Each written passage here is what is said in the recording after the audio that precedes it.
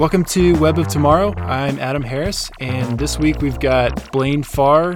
He's the founder of WeVyte, and WeVyte is the easiest way to send invites to people, and you don't have to force them to all be in the same group chat, and they don't even need the app to be able to respond. So it sounds really cool.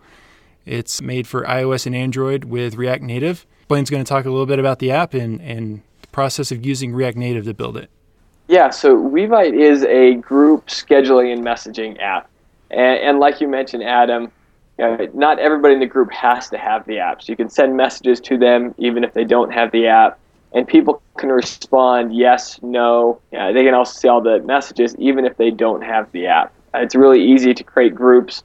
So it's really ideal for teams, church groups, families, clubs, any groups that are frequently getting together and spamming everyone every time some event or something comes up. Yeah, I've really come to hate group messaging. You're not alone. Yeah. You're not alone. And obviously you can't use Facebook events for every little thing that you want to do, right? So I haven't found really anything else out there that does what WeVyte does. Well, thank you. I'm hopeful that you and a few listeners can try it out and start using it. We're early, but really excited about the feedback we're getting. Yeah, it looks really, really nice. So with React Native, is it the exact same code able to run on iOS and Android, or is it two separate code bases? So we actually are using React Native for the Android app, but we're using native Swift for our iOS app. Okay. And there's a couple reasons we chose to do that. One is we weren't sure how React Native would perform, and thought if we did the iOS app in Swift, that's something that we had some engineers who were really comfortable with. And as I was trying to find Android developers, Java was, it's difficult. It's hard to find good Android developers. And I had a handful of people who are excellent with React and React Native that said, hey, we can do this a lot faster. It'll cost less. We can, do it much faster. And then the other benefits are, in a few months or a year down the road, if we choose to consolidate both iOS and Android on the same code platform, we've already built out that app in React Native on Android. And then it's just a matter of, transitioning some components into for an iPhone app. Awesome. Sounds cool. So I totally agree with the Java aspect. I'm an Android guy myself, but when I considered doing native, I really didn't want to write Java, and Swift seemed really cool. Mm-hmm. So really quickly, I think we can assume people know what React is, but what exactly is React Native?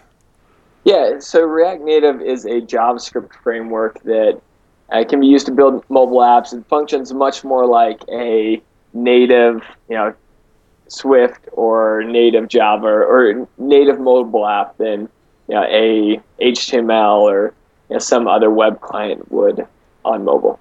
So are you familiar with Cordova or PhoneGap? Yes. Is that something that you looked into as well? I looked into it a little bit. I liked the React Native one because, I've always advised people and thought myself, you go with what your best engineer wants to use. And I happen to know a full stack JavaScript engineer who's almost a thought leader locally in React who had never built out a React Native app for Android. So it's something that he wanted to do. He's very capable, very talented, and that was a large part of the driving factor. So I did some research into it and was comfortable with the trade-offs. Ultimately, it was based off people, and being able to find great JavaScript engineers is going to be a lot easier than finding somebody who's good with Cordova or PhoneGap. Yeah, and I think React Native is going to be a lot more performant as well because it is actually native. Yep, exactly. So talk a little bit about the process of writing the app and how long it took.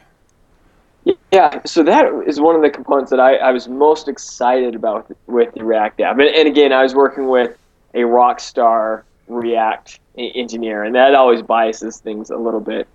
But what we did is we led with our Swift iOS Swift app, and then we were building our React app, a couple weeks behind where we were at on Swift, so that we could benefit from the back end that we'd already built out.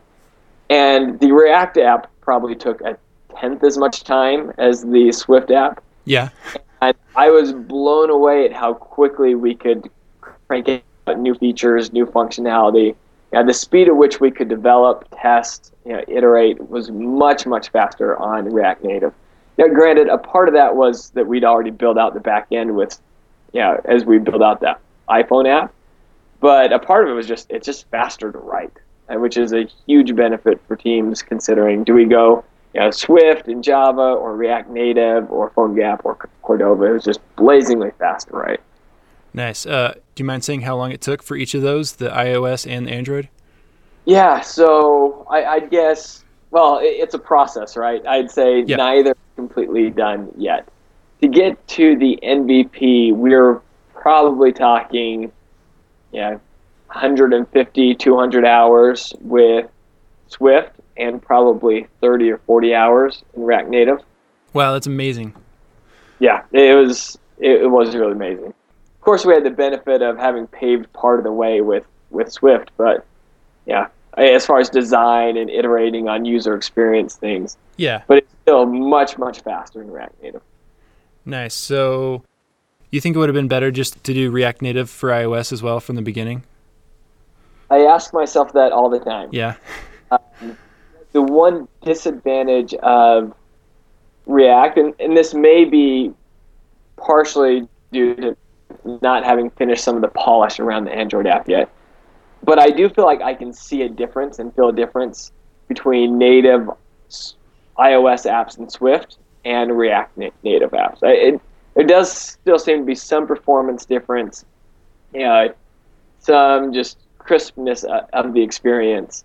That said, to be able to build that out much faster in React Native and be maintaining one code base instead of two, if I had to do it over again, I probably would have done both in React Native and then build out a native iOS app if needed later, and demand performance growth suggested that it was worth it. Yeah, and I wonder, it may be kind of hard to tell how much of that performance is React Native itself or the way... Yeah, we certainly have not spent the time yet on the Android app to finish off some of the polishing. And there's some things that you can even dive down to go native in if you want some of those final polish items in native. But yeah, that's a good question, because we haven't spent as much time polishing the Android app yet as we have the iOS app. So it very well could be due to that. So if anybody out there wants to join us and help finish off some of that polish and some new features, you can reach me through Adam or my email address on there. Cool. Or on Twitter? Or on Twitter, yes. So let me just ask you some more about the app then. Yeah. How does the app work when let's just start with someone who doesn't have the app installed. How does that work from there and they get invited to an event? Yep, so how it works is, first you need to install the app to be able to send out an invite. Then you can send it to anybody in your contact list, even if they don't have the app. You can create groups from any of those contacts or other people that you've added in the app. So you could create a basketball team, a study group, a family group, or if you have a church group that you may not have everybody's numbers, you can add people, other people can add them to the group. So you then have your contact picker, and you can choose any of those people and put in the who, what, when, and then you can customize a text message. And people who don't have the app will receive that text message. It says something like, "Hey Adam, it's Blaine. Do you want to play basketball tomorrow at 5 p.m.? Text in or out." When you text in or out, we receive that, parse it, send the response back to the app, and you can see that Blaine responded. Then it's very easy to go in and see who responded, who has not yet, and with one click, you can remind people who haven't responded. And we're also building out the chat functionality so that you can message people, direct message people, and make it very easy to have that communication without spamming everybody else in the group with every single response. Okay, so when it sends out the text, it sends out individual text to each person separately, right? Instead of doing a group message. Correct. Is there a way to say maybe, or is it just in or out? So we added maybe last week. Oh, so there's nice. in, out, and maybe. Cool. That's for all the flakers out there. Yeah. Who can't decide. Can you change your invite after or can you change your status after you've already responded? Yeah, you can change the text, or you can install the app and change it there. The benefits of installing the app is you can see who's going. Yeah. Can click on the address and it opens up maps for you. On iOS, it also syncs to your calendar. We don't yet have that functionality in Android, but that's coming soon. And you can message the group from inside the app as well. We will also be adding a lot of additional functionality that I'll hold off a couple weeks on announcing, but we are really excited about what's coming up with WeVyte. Nice. So you said you can just message people within the app as well? Is that around an event or just directly to a person unrelated to an event? So right now that is just around an event. That will be one of the features that we'll be launching soon. Interesting. Cool. So what kind of people do you see using this, and what are they using it for? So our target users are more formal, recurring, activity-based groups. So that may be a rec basketball team, an intramural team, a study group, a PTA group, a church group. These groups that meet on a regular basis where there's one person who feels a huge amount of pain trying to organize and message those groups each week on getting people together and knowing who's coming. Because what we find is we make that person an advocate in the group. They start using the tool, the app, and then every time they send out an invite, more and more people within the group begin to install the app. Nice. So there's this really nice network effect that's happening then. Yep, absolutely. Is there a monetization strategy with this app? Yeah, absolutely. People don't spend money on messaging or apps. Yeah. But they spend billions each year on events, activities, and food, things that they do in groups or with people.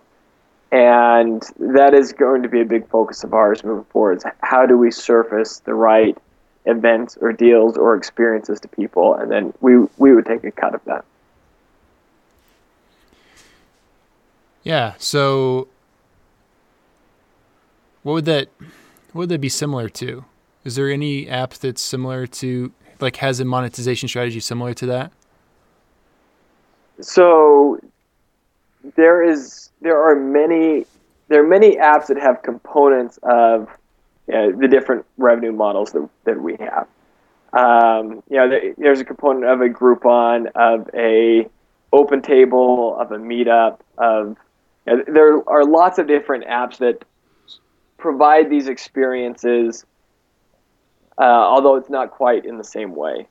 So we combine many of those, and we'll have a number of features. Yeah, it sounds a bit like Meetup.com, except it's kind of ad hoc events, but you're going to curate some events for them to go to. Is that right? So that will be a component of it. Cool. So the difference from Meetup, a component is ad hoc events, but Meetup costs $160 per year. Yeah. And it's really tailored towards these large public groups. Yeah, that is interesting that Meetup.com will actually charge for you to have an event. Yes. Yeah. WeVyte sounds really nice that the end user won't pay anything. Yes, that's the plan. And we may have some features later that they do pay for, certain groups that they pay for. The group gets too big. But that's the idea, that we can keep it free for them. Cool. Are there any final thoughts you want to say? Yeah, the final thought for me is if you are an iOS developer or React Native, or backend full stack. Our backend, we're using Node for the application logic. Please reach out to me. We're always talking with people, full-time, part-time, really interested in finding great engineers to work with. Yeah, and download the app. Yes, definitely. Cool. Yeah, when I heard you talking at the startup competition, I downloaded the app immediately, and looks really cool. I haven't had an event yet to use it, but I can't wait till I do. Yeah, and you can just use it to invite some friends to lunch. Yeah. We do have a nice voting on times feature in iOS. Oh. That allows you to send something out. People can vote on times, so you can find what day works well for lunch, and then just lock that down and go out to lunch the next day. Cool. Sounds good. Well, thanks for coming on the show. Yeah, thank you.